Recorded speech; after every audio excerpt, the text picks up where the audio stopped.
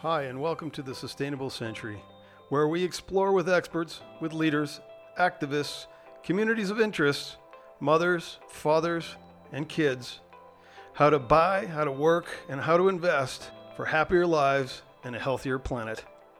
I'm your host, Mark D'Souza Shields.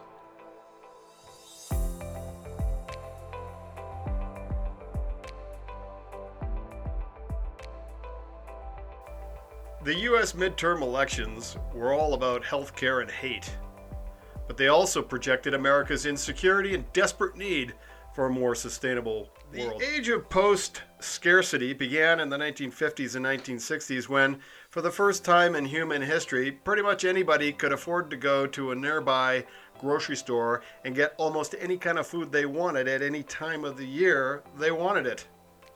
This and an above poverty level minimum wage put a tamper on our primordial fears of scarcity, which had plagued and still plagues humankind, well, since kind of forever. Fast forward to 2018, most people have not seen much good, not too much bad, but not much good from over 8 years of economic growth in America. Between 2008 and 2017, as most of us know, the economy has grown by an average of about 2% annually. Unemployment is down to about 3.5%, and an incredible 7 million jobs are wanting for laborers. Wages have finally, albeit reluctantly, begun to rise.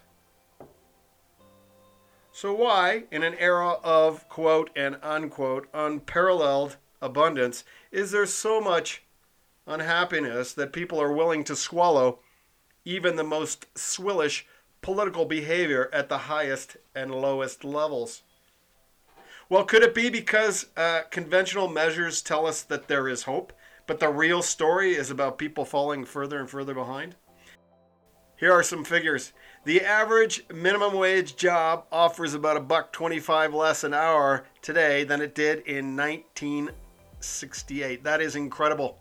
Until the early 1970s, minimum wage allowed a family to live above the poverty line, as it was meant to do.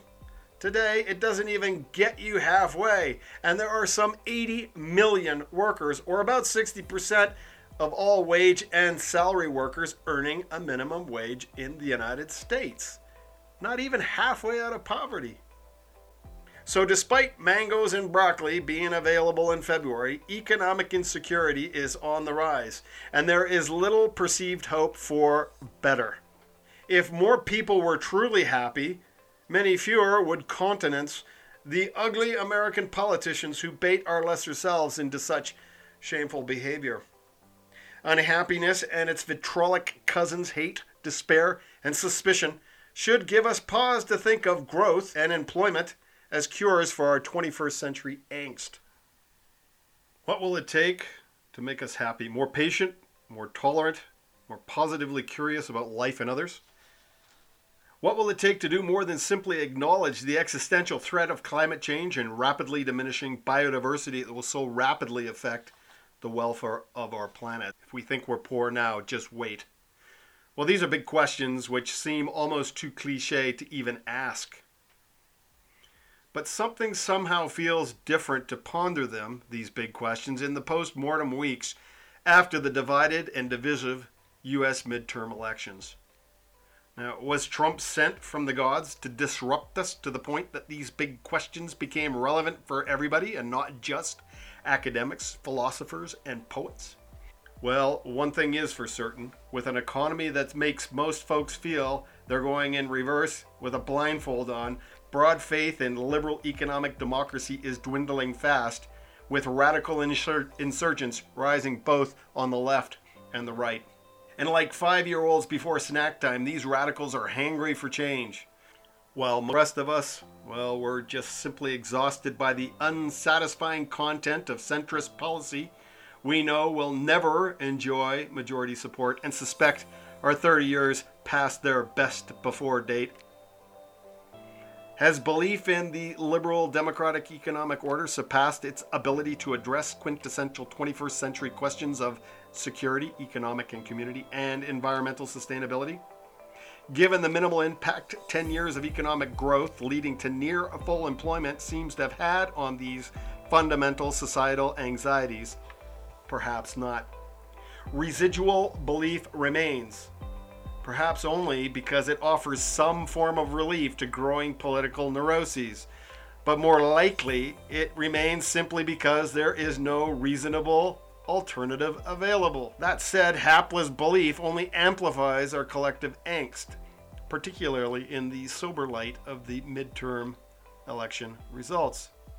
What will quell hangry howls and make us all happy and sustainable? In a phrase, want less and give more.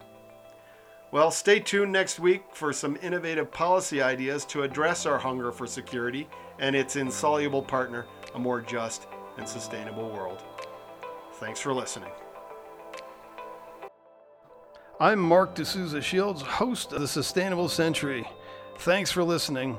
I hope you liked it. If you did, I encourage you to check out the Sustainable Century blog at thesustainablecentury.net. Remember to click like in all the right places. Better yet, pass the blog or pass the pod along. And remember, it's up to you, it's up to us to make this a happier and healthier world.